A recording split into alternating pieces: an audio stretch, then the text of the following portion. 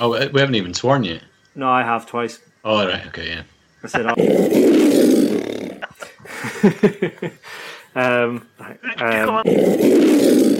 Again? Oh, Itoji. Amaro Itoji. Right. Okay.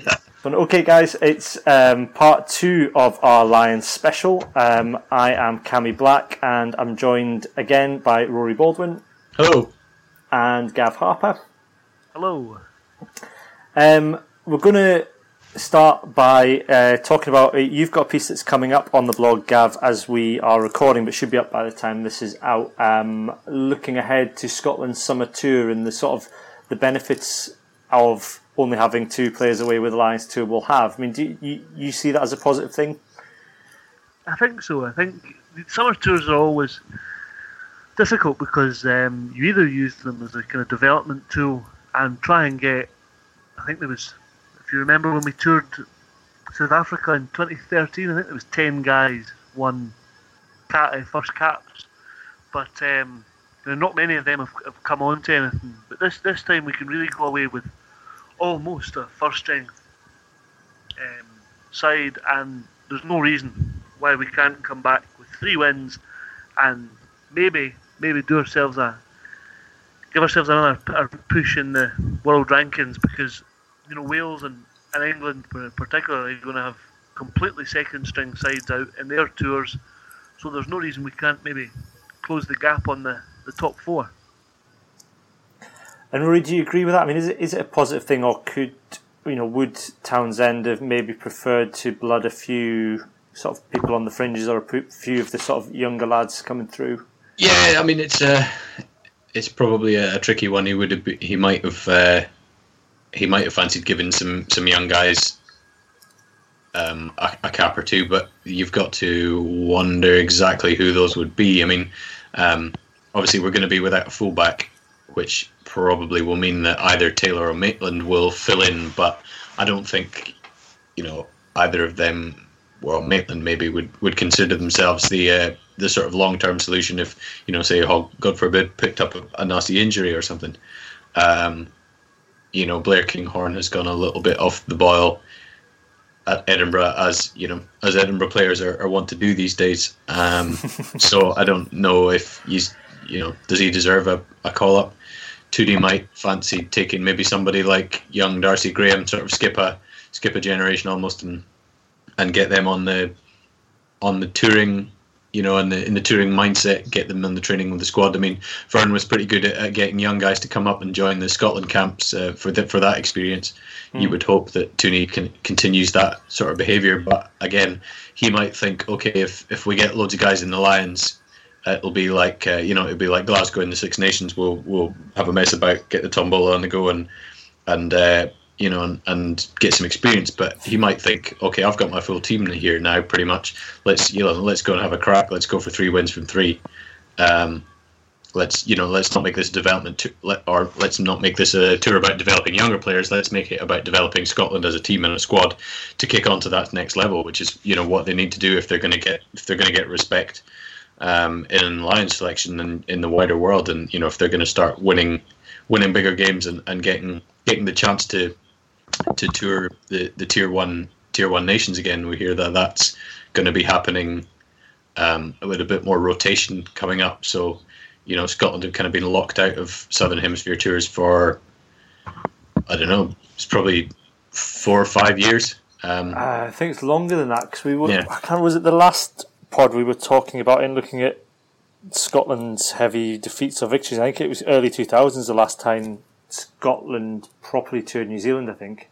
Yeah. In fact, I think it was 2000, because I think it was about 2000 when they did a proper New Zealand tour, because Biggers turned out against Scotland in a midweek game randomly for some New Zealand time. Greg Smith.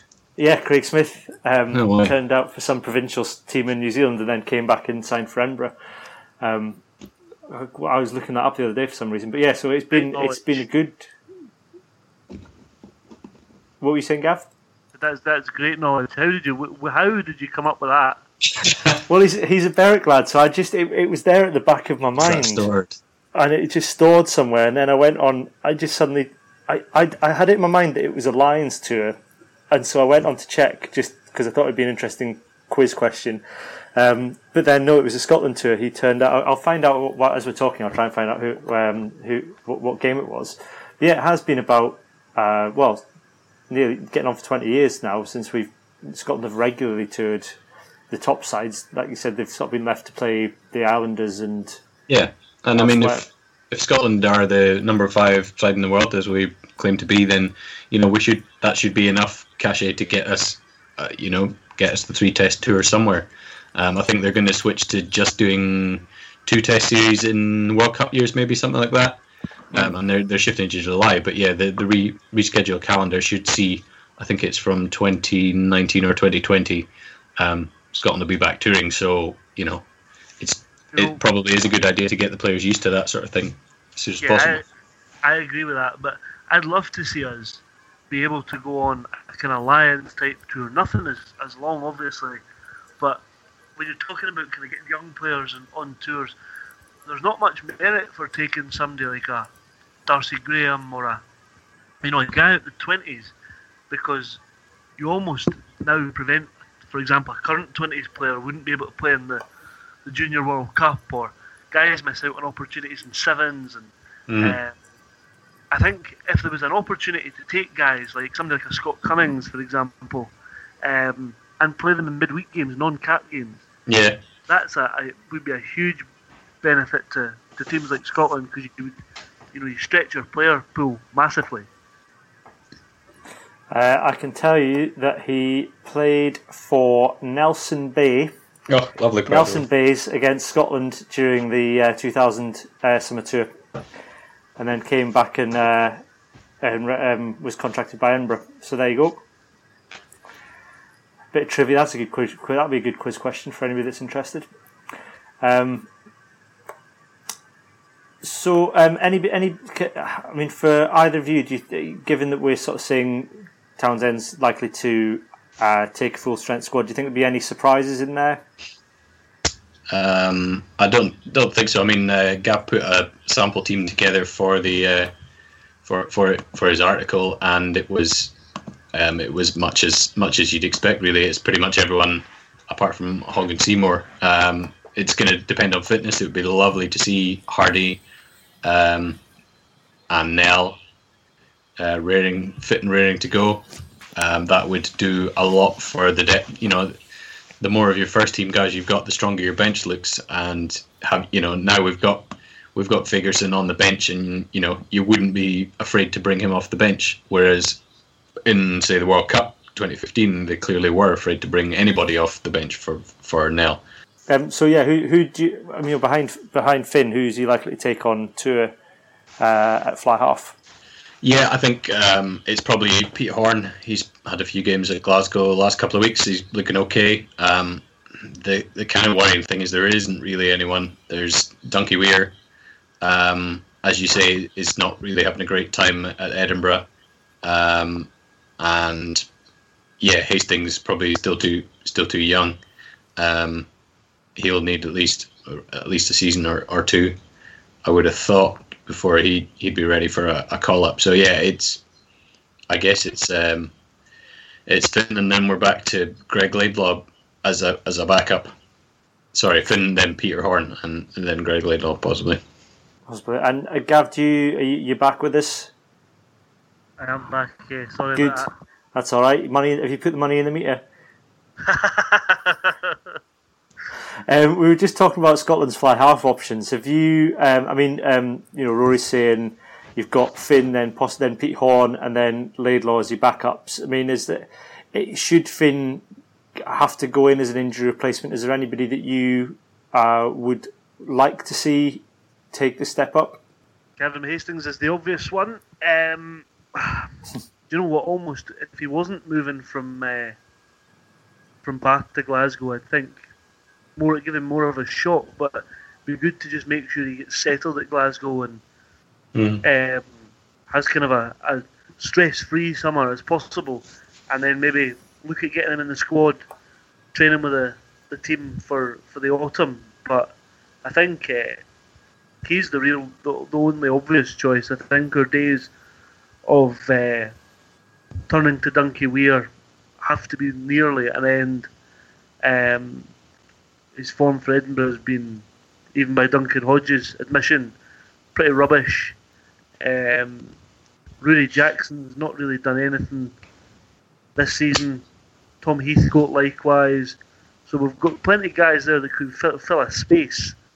But I was actually quite impressed with Pete Horne. Zebre were absolutely abysmal. But I was quite impressed with Pete Horne at 10. Yeah, he did well.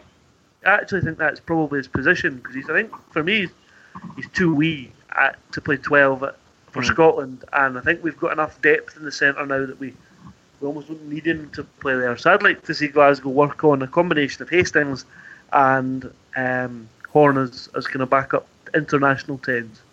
Yeah, I mean, it'll be interesting to see what Rennie makes of it, because he might bring, traditional kind of Scottish way is having a bit of a basher, Rob Dewey style at 12, Dunbar kind of fits that mould with a little more class maybe, but it'll be interesting to see what Dave Rennie brings, because obviously in New Zealand they love a kind of second 5/8, a 10 who's a bit more of a Pete Horne is a second kind of distributor. So it might be interesting if Glasgow maybe switch to that. Then in Russell and Horne they've kind of got that already, which Tooney's already used them a lot. But I agree, he's the only one that looks like a decent quality backup to Finn at the moment until the young guys. I mean, there's a young guy in the under-20s, Josh Henderson, I think, who looks quite good, but he's very wee. So he maybe needs to grow a few inches and get a pro contract. Yeah, he's also. I was just going to say that he's also playing for the Glasgow Hawks, which again doesn't do anybody any kind of no disrespect to Hawks, but playing in the Premiership's probably not going to enhance your international credentials. Yeah, not for a while. And then what about is it Horne Jr.? Is it too early for him? I think. I mean, they had a.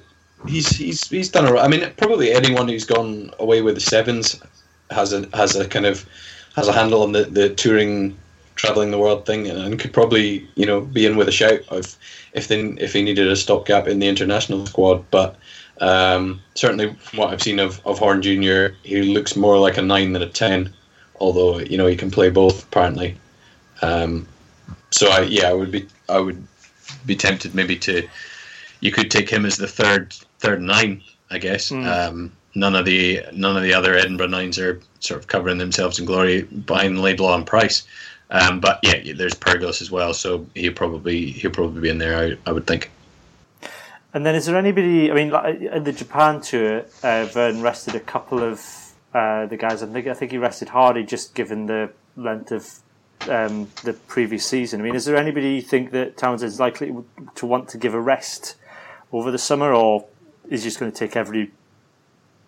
I've said that I would probably give Ross Ford a rest. Is that now? Do you genuinely mean a tactical rest, or do you mean a rest because he's Ross Ford?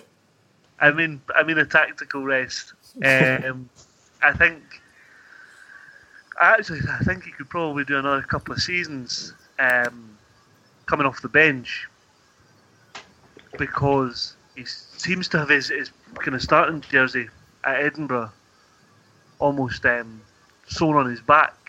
I don't know what McInally has to do to get in the team, but maybe I think it would be worth having a look at Rambo again off the bench as kind of Fraser Bim's back up. They're almost very, very similar players anyway. Both can kind of converted back row, so it would be interesting to give maybe Stu an extra couple of caps, and maybe have a look at somebody like Pat MacArthur, who's not been involved with Scotland for a few years. And again, though, that it probably highlights I don't think Pat MacArthur's that, in kind of rugby terms, that young anymore, and it probably highlights our lack of depth at hooker beyond kind of Fordy, Fraser Brown and Rambo. We're starting to really kind of struggle.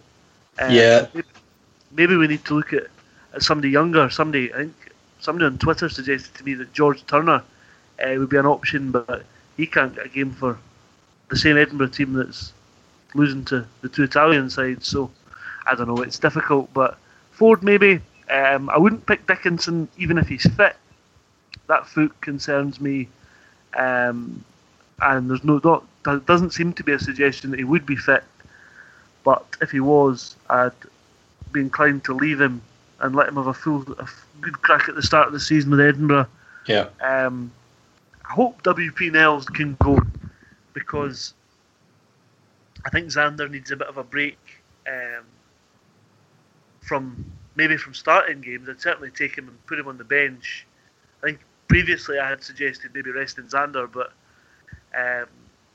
he's maybe been better managed than I'd imagined by Glasgow. So I'd certainly take him and stick him on the bench. But I hope WP's fit. But I think, barring the front row, we should be good to go. We've got lots of guys there who are kind of first choice now with very low numbers of caps. So, like Hamish Watson, for example. So I think no reason not to give them another crack. Lions of Take, Lions of Take, it's time for another Lions of Take, Lions of Take, Lions of Take, it's time for another Lions of Take. Okay, it's a new section. It's Lions Hot Take. So what we're going to do is try and look at the Lions from a slightly different angle every time we have a podcast between now and the end of the Lions tour, if we actually go through and bother covering it. I am going to kick it off. I have gone for what does the Lion King teach us about the Lions? So I've gone with five things I've learned, as is the sort of standard way of dealing with these things. So firstly, I've got crash ball doesn't work. Scar tried it when he stampeded the wildebeest. Works temporarily. It took out Mustafa, but he still ends up losing overall. I think that's a fair point, Rory. Yeah, I think that's a pretty damning indictment of Warren Ball there from Disney. My second point, Gav, the original is the best. Lion King 1.5, it's a solid sequel, but after that it was increasingly diminishing returns, so the Lions need to make sure they produce something original. Yeah, I think that's a fair point. I think if we go and see something like we've seen before, I don't think that'll go down well and it'll go very far. Then I've got don't reveal your plans as you're about to win. So this is about leaks. As there seems to be quite a lot of them out the Lions camp, although not all of them accurate. Leaks with an A, is it? Yeah, with an A and with an E. I think the Lions need to make sure they play the full 80 minutes. Scar reveals to Simba that he murdered Mustafa, and ultimately it gives the lad the motivation he needs to put in 110% and seal the win. Yeah, that's fair. You've got to turn up for 80 minutes against the All Blacks. Yeah, and I guess I'm sure if Scar had like a big black tent he could put around the training park, he would have done it. Yeah, I mean, I think he was too much of a lone wolf. Didn't rely on the hyenas enough to give him the support he needed. The hyenas were too busy leaking things to the Daily Telegraph. I think and therein lies the problem. Listen to the ghost dad in the sky. That was my next point, and it's quite prophetic what Mufasa says to Simba, and he says, "You've forgotten who you are, and so have forgotten me. Look inside yourself, Simba. You're more than what you've become." And that's, I think, what I took from that is that the Lions need to take their place in the circle of life. They're more than the sum of their parts, and need to put aside national tribalistic feelings and pull together and select more Scottish players. Yeah. I think that's accurate, Gav. Is that completely fair? Yeah. And then my last one was Haka Una Matata.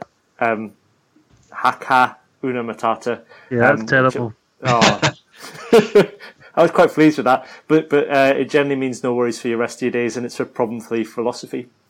So yeah, I mean, if I could, I could probably add to that, because we have our own little Timon and Pumbaa buddy act in Hoggy and Seymour going. That's true. Yeah. You know, the one thing that Lions tours do seem to throw up is unlikely friendships that last a lifetime. So I'm chuffed that Hoggy and Seymour get to experience that. But they'll maybe, it'll be interesting for them. I mean, it must be interesting for all guys who go on these tours, because they're suddenly going to be sharing a dinner table or possibly even a room with like our favourite pantomime villains. Webb, Bigger, Murray Sexton, Mario Itoje. It must be, it must be interesting when you've spent most of your professional career, because a lot of the Scottish guys have been excluded for this, apart from Hoggy. If you spent most of your pro career thinking that guy's an arse, and then suddenly you're sharing a room with him, it must have to be quite a strange experience. Yeah, I mean, I think that probably comes back to the Timon and Pumbaa relationship. And you would just say Hakuna Matata and get on with it.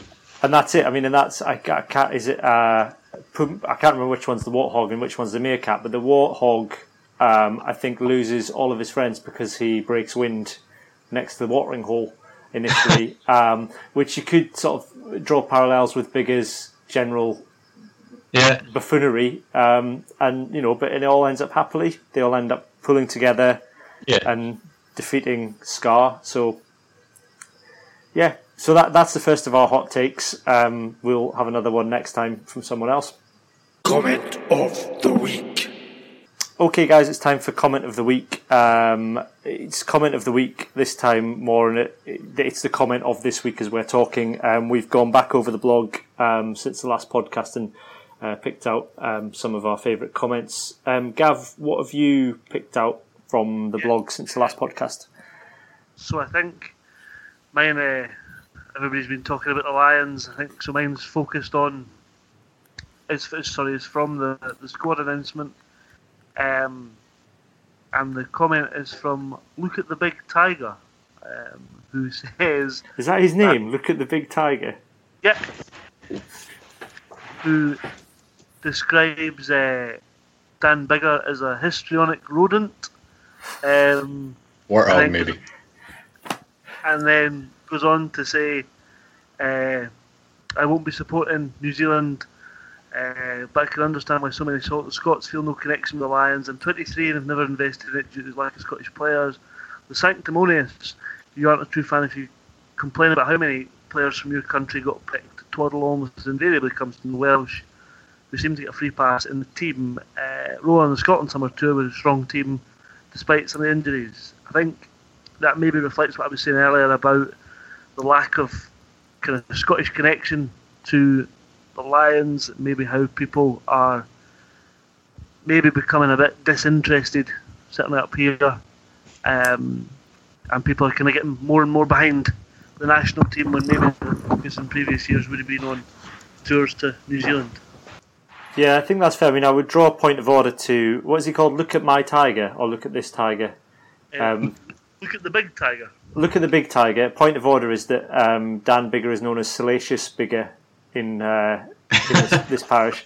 But yeah, I think it's a valid point. I mean, there was a lot of that on Twitter today about people saying, I think a sort of certain generation, I'm probably on the fringes of it at 35, who struggle to remember a time when we felt positive about a Lions tour. And I think that's the risk to the Lions as a brand, and something that might not trouble the coaches but ought to trouble the suits, that if they don't start having a quiet word and saying you need to pick more Scottish bods, they're just going to lose interest from quite, albeit a smaller part of the market, but they are going to start to lose interest from north of the border, and that must be a bad thing for them commercially. Yeah, I mean, the fewer sort of ex-Lions you've got to say how it was the highlight of their career and all this sort of thing that you hear a lot, then the fewer young guys coming through are going to aspire to it as players. Yeah, and then who are the corporate partners in 20 years' time have got fewer guys to draw on to speak, to come and do the promotion north of the border. Yeah, I think that's fair. I think a lot of my mates have said, 4 years ago we supported Australia. I remember in fact us all watching the second test, Willie and Ryan Grant onto the pitch. Never happened. Richie Gray got the token 15 minutes. My first rugby memories of the 97 tour, and although we were pretty well represented then, really in the last three it's been pretty shoddy. And like a few of my mates have texted me today saying, I'll be straight to the sports shops tomorrow buying a new All Blacks top, and maybe that shows where kind of people's thinking is. Yeah, it's a tough sell as well, because I think for a lot of people New Zealand are their second team. So it's not like there's already quite a lot of goodwill towards the All Blacks, probably in Scotland particularly. So it's not like it's a team that you, like South Africa, that you might already sort of have some sort of begrudging animosity towards, Rory. Yeah, I think that that's fair. I went over to New Zealand in 2011 for the World Cup there, and it's a great country to tour about, and the people are wonderful, and the food's great, despite what Stephen Jones thinks. He might have a point about the rain, but yeah. I was just gonna say on that, you don't want people then to, like, you hope coaches and stuff, players as well, can almost falsely come up with these jibes about New Zealand, because everybody that's been there, whether it's as a holiday, on holiday or to play rugby in some capacity, says what a great place it is and how nice the people are. So you hope that we don't try and drum up a kind of false rivalry to generate a bit of interest. Yeah. I mean, it was interesting when you're over there. Everybody was really interested to hear, and they were like, "Oh yeah, Scotland are our second team. We've adopted them." And there were loads of locals dressed up in kilts and dressed as Braveheart and stuff. But they were all very much also about the All Blacks, and it would be interesting to see what it would be like. I may have said this in a previous podcast. It would be interesting to see what it would be like when it's actually, when the reason that you're there is to try and beat the All Blacks, because obviously they knew that Scotland weren't going to be competing against the All Blacks, at least not until the knockout stages. So they were, everyone was encouraged to pick a second team, and they got right behind them, and they were, everyone was very friendly and interested where you came from, and there's that shared heritage. But at the same time, now you're going over there, the aim is to try and knock them out of a 3-test series.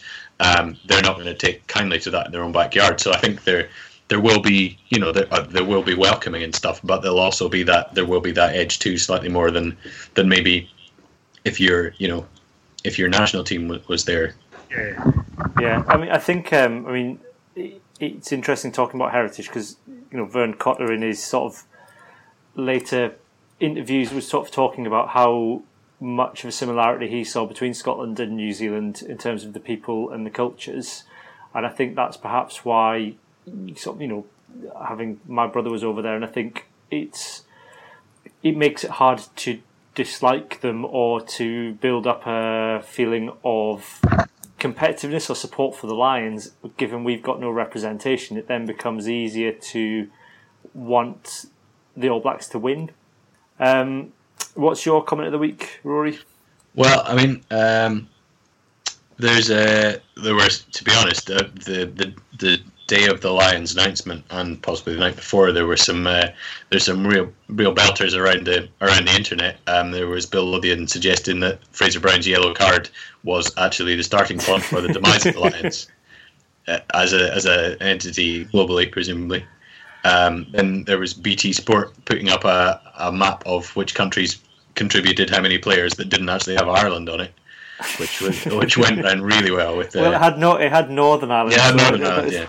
That was their bit for the peace process. And then of course there was Gavin Mears in the Daily Telegraph leaking an incorrect squad the night before, which I don't know. Maybe that was just extremely clever spin from the Lions camp.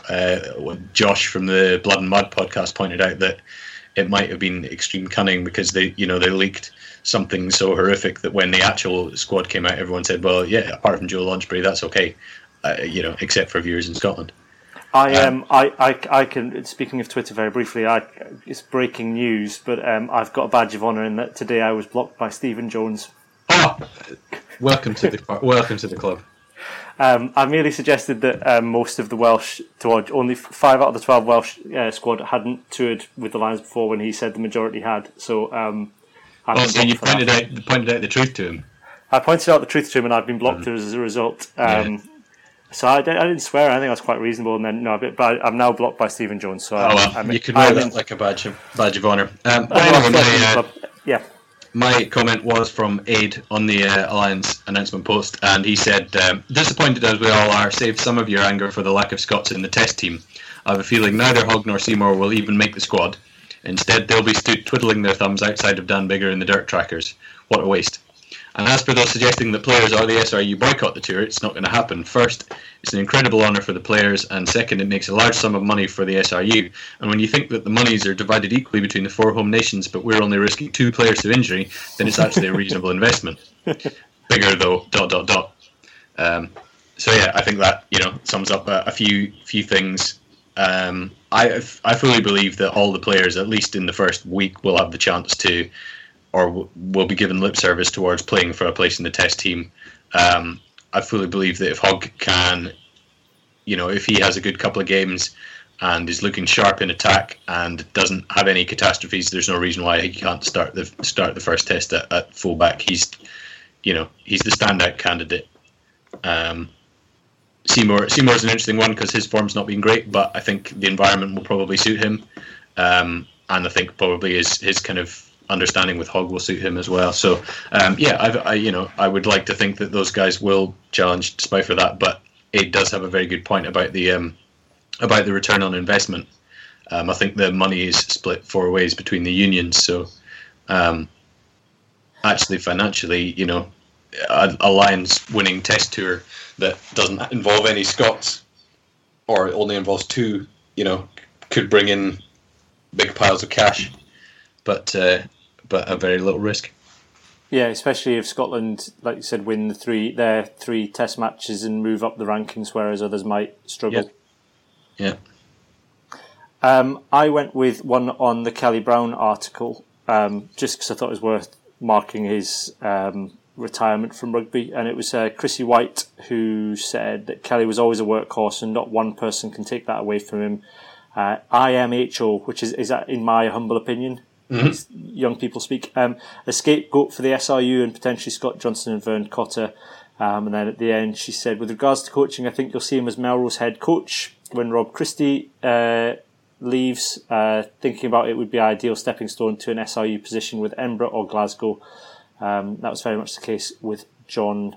Is it DL? DL, yeah. DL, go for John DL. Yeah. I was looking back over it, and actually we'd pushed for Kelly Brown quite a lot in Vern's early days, as when Scotland was struggling to close out games, as maybe a bit of a calm head, a bit of experience. And I think he probably was treated harshly. I think there was an argument to bring him back in earlier as to sort of help out and be able to voice the experience to some of the younger lot.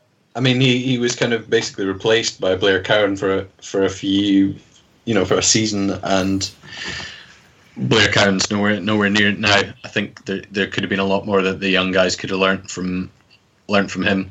I'm sure he will. I'm sure he will reappear in the game in Scotland in the future. He seems to be going well.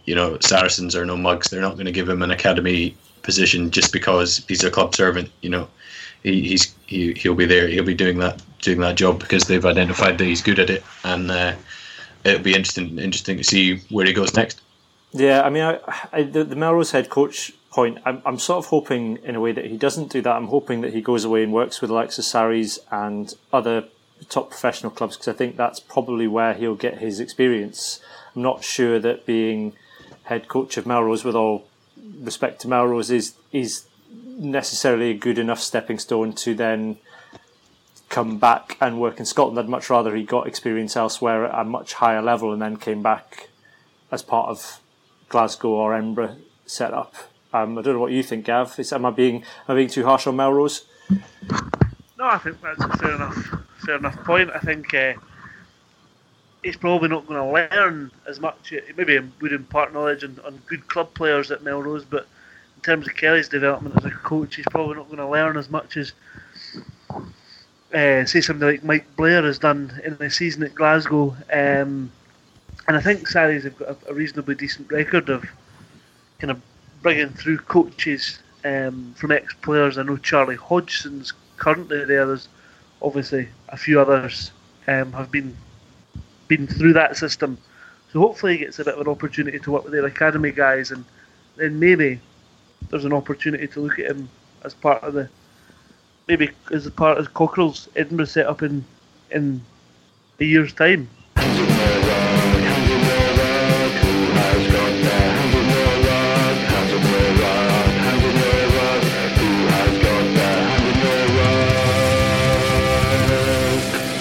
Okay, guys, it's time for Hands in the Rockets or any other business section of the podcast. Rory, we'll start with you. What's had its hands in your ruck with you since the last time we recorded this? Well, the obvious is the Lions announcement, but why we've ranted about it for this episode and the last one, so why stop now? I think there's a few aspects of it. It's almost like I've had my own hands in my own ruck or something. Going back and having a look through articles that I wrote back in sort of 2009 and stuff, saying why I love the idea of the Lions, and and then looking at 2013, it's like slowly watching a relationship dissolve. Across a couple of seasons of a TV show or something, or indeed real life. There's a lot of, right, okay, here's your team, you've only got two, but it's time to come together for the Four Nations. And I think that maybe the Four Nations should be Ireland, Northern Ireland, Wales and England, and we're the fifth one that's been forgotten about in the British and Irish Lions. I mean, the Lions as an abstract concept is amazing. It's romantic. It's the idea that you can form a sort of scratch team and go and perform some feat of sporting greatness. I mean, it's like Escape to Victory, but with fewer Nazis and Ben Teo instead of Sly Stallone. But what we've got now is, if they said sorry to the army, good job in the desert and all that, but the Navy and the Air Force have got this, and you can make jumpers out of old socks if you want to contribute to the war effort. And I'm a bit gutted because I was totally looking forward to this tour. You look at the talent available in the British Isles and Ireland, and we're putting out a great, strong team, going down there and genuinely having a crack at the All Blacks. I was able to get right behind the 2009 squad because that was a tough tour. It was a good bunch of lads, and including Jamie Roberts, who's been sadly denied a place on this tour, and the few Scots involved were in a poor Scotland team, and they merited their places on the Lions tour, even if Fordy never really kicked on from that Lions tour. But the 2017 model, it's a strong squad they've got, but what's to support?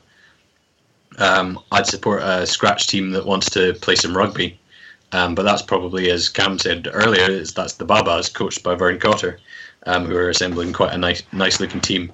It's probably just a shame that the Scotland guys will probably be on tour rather than available for that. I mean, you look at the backs that Gatland's picked.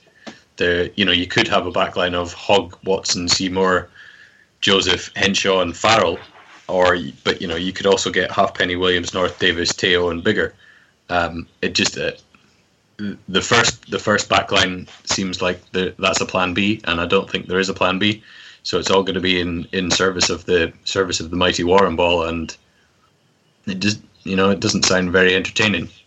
No, I think I would agree with that. I think if you're going to go and play the All Blacks, you ought to be going and attempting to play sort of playing them at their own game. Or it should almost be, given this is sort of the best, should be the best of the Northern Hemisphere versus the best of the Southern Hemisphere. Yeah.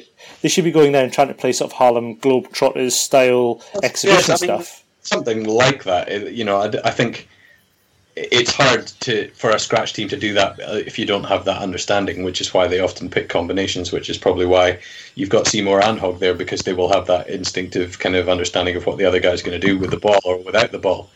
But I mean, these guys are the best rugby players in the world. Some of them, they should be able to kind of work out even after a couple of weeks. I mean, rugby's not that complicated a game in terms of finding the space, supporting your man. Take and give. They should be able to cut some nice moves together. I mean, okay, the All Blacks are going to be incredibly well drilled and hard to break down. But if you get three guys in behind their defensive line, you should be able to execute. You don't need a fancy move to do that. You need instinct, pace, and skill. And the Lions should have that. So I don't see why they have to. I don't know. I don't see why they have to kind of bash it up. So I will wait to be pleasantly surprised by Warren's approach. Yeah. I've only got an All Blacks tea towel from 2011 in terms of like black merchandise, so I'm not going to rush out and buy an All Blacks top, especially as I've fiercely criticised any of my mates who have tried to do that in the past. When they don't actually, it's kind of glory hunting really in my eyes. But yeah, I was planning to book half days on all the Wednesday mornings for the midweek games and stuff. I'm probably not going to bother doing that now. I'll catch the games on YouTube. Well, that brings me on to my hands in the ruck. What I've done is I've gone through every single fixture that the Lions are playing and worked out what your alternative is on that day. Right. So, first game, Saturday, 3rd of June, which is the New Zealand Provincial Barbarians, which is the one that Warren Gatland's son's playing in, I think. It's the Champions League final at the Millennium Stadium. Wednesday, the 7th of June, against the Blues. WRC are holding a 2-day Essentials for Managing Drain Repair course in their office in Swindon. The aim of the course is... Yep. That's more appealing than the Champions League final to me, to be honest. Yeah. The aim of that course is to improve understanding of the cost-effective use of this key maintenance discipline. Nice. 10th of June, it's Scotland-Italy. So you can just sort of forget about the Crusaders match. It's Scotland-Italy. But it's also Scotland-England in the World Cup qualifier 2 days after a general election. So that should be lots of fun. Probably best to avoid Glasgow on that day. 13th of June, it's the Highlanders match, so I think we'll just all support the Highlanders. Yeah, probably. The 17th of June is Australia versus Scotland, so again, we can forget about the Maori All Blacks game. The alternative on the 17th is Guns N' Roses are on tour, and it's the Edinburgh Whisky Festival. 20th of June is the Chiefs game, and on that day the Chartered Institute of Housing are running their estate management course in Edinburgh. So you can find out how to look at issues of estate and neighbourhood management, looking at the problems in managing estates and solutions and new methods to try and alleviate those problems. 50-50. Yeah, it's a hard choice, that one. 24th of June, which is the first All Blacks test, is also the same day as Fiji-Scotland, so again, that's fairly straightforward. Yep. Also on that day, it's the Supply Teachers Conference 2017. It says this conference will continue to develop local and national strategies to tackle issues affecting supply teachers, including rates of pay from agencies, use of unqualified staff, and also what children are really supposed to be doing, how to tell if that's their real names and who hid the chalk. 27th of June, University of Hertfordshire are offering a course in vulvar disorders, the fundamentals. That's instead of the Hurricanes match. And then the 1st of July, which is the next test, is a Norwegian fjord cruise with John Virgo that departs from Southampton. It simply says, join former snooker player and current snooker commentator John Virgo. That's it. I don't know what else you do. Go to Norway with John Virgo. Possibly going to Norway, but not confirmed. Yeah, but John Virgo is definitely there. And then the 8th of July, which is the last test, and this is the biggie, this is the one I think everyone should go to, it's Inverness Comic Con, or NESCon, with headline guest Jason David Frank, who played Tommy Oliver, who was the original White Green Power Ranger. He also starred in movies such as Mighty Morphin Power Rangers, the movie, and Turbo, a Power Rangers movie. And they've got somebody from Harry Potter there as well. But I'm not going to insult him because he's now an MMA fighter, and I watched him fight on YouTube earlier, and there's no way I'm going to make any comments about him. Well, I have a spare room and an airbed, so if you're coming up to the Comic Con, just give me a shout. Oh. Yeah, so there's plenty of options. I mean, the Scotland games clash with quite a few Lions games, although probably kick-off will be different. But there's plenty of options for things to do. Yeah, sounds like an intriguing month of June, and that's without even worrying about the nonsense in the rest of the world. Yeah, and Gav, what's had its hands in your ruck? I'm going to stick with the Lions and moan about the leaking of the squad. I I think the players don't find out until the announcement's made. That's right. Yeah. On TV, yeah, and do you know what? It's not helpful when people start leaking squads 2 days out. There was about half a dozen squads, and even on the morning of the announcement, there was a squad bizarrely with Keith Earls in it, and people suggesting all manner of things, and I actually just had a quick scan through Twitter and see Jonathan Joseph has tweeted.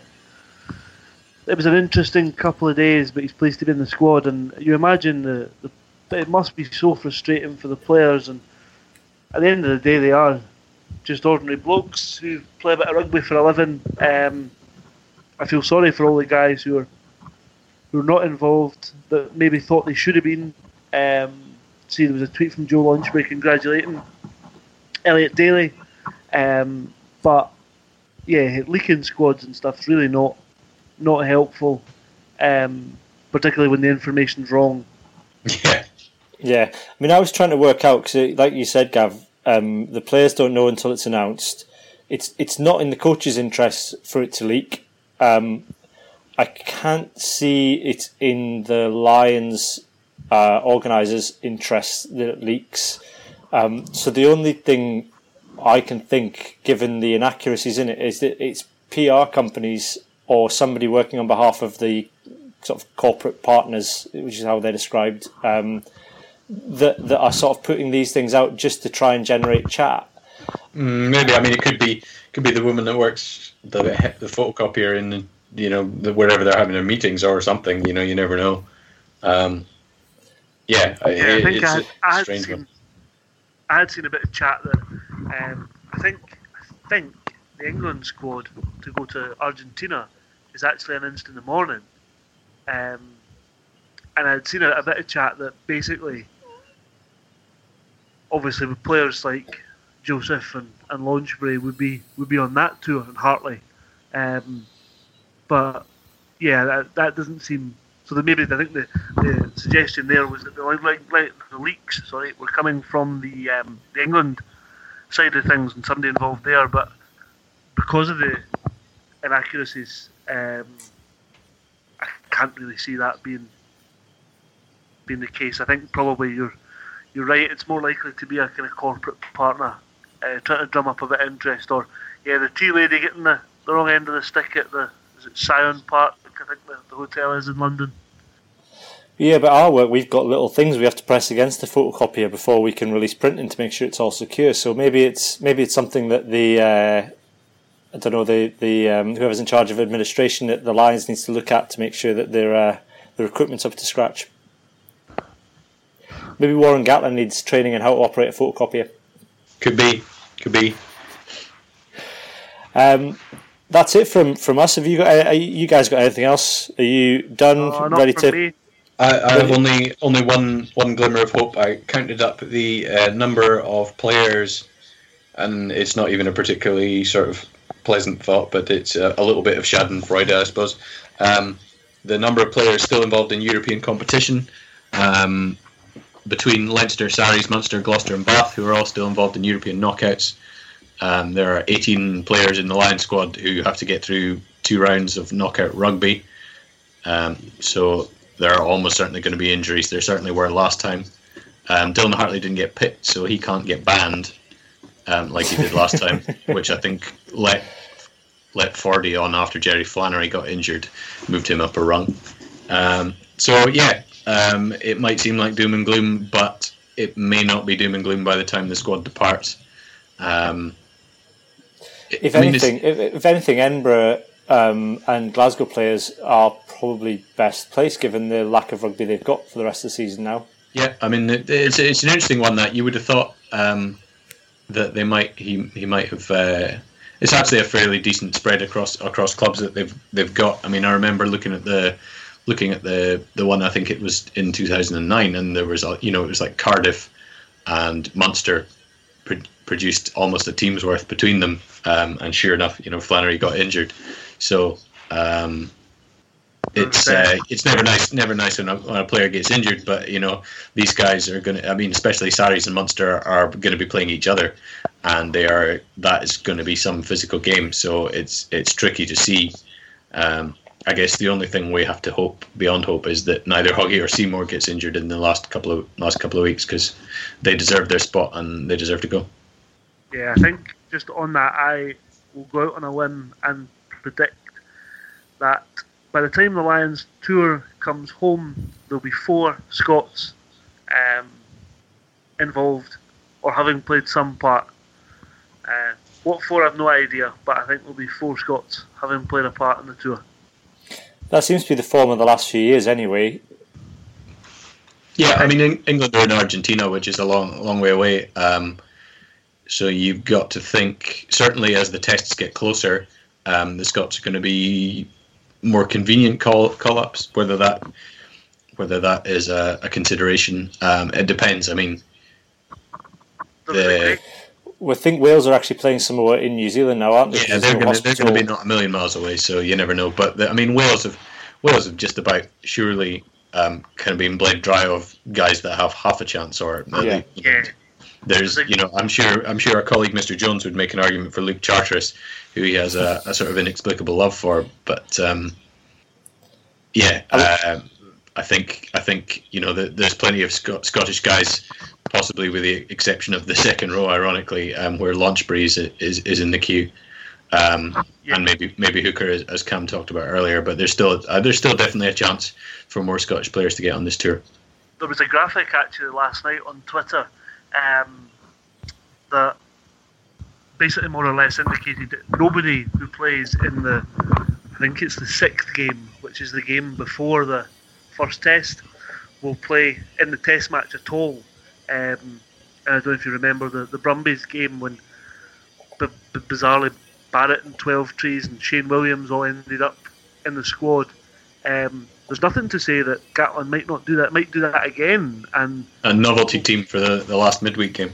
And if you look at that in terms of people who are handy, there's no reason why a few Scots couldn't make it if we're out in Australia. Yeah. Well, that game's the same. That's the game on the 20th of June, so that's the game against the Chiefs. It's just 4 days before the first test. So that is the... when I say the 20th of June?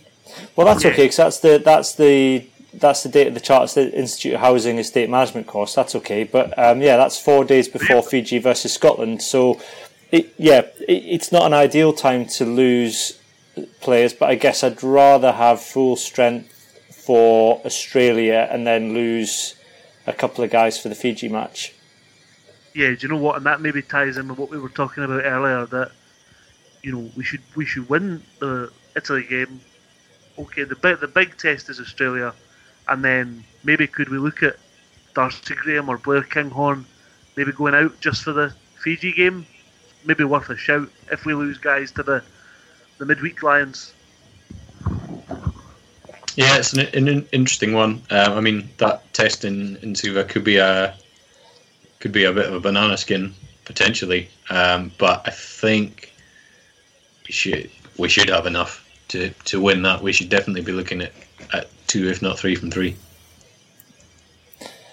Yep, and on that note, we will say goodbye for the moment, and we will be back mid-May-ish just to look back over Glasgow and Edinburgh seasons, and then properly look ahead to the Scotland summer tour, because we should at that point know who has been given the nod. Don't forget to follow us on Twitter at ScottRugbyBlog, and visit the website www.scottishrugbyblog.co.uk. And I still don't know why I'm saying www. like it's 1999. Don't forget to put the HTTP in front and all that. But for the moment, it's goodbye from me, and it's goodbye from Rory. Goodbye. And goodbye from Gav. Goodbye.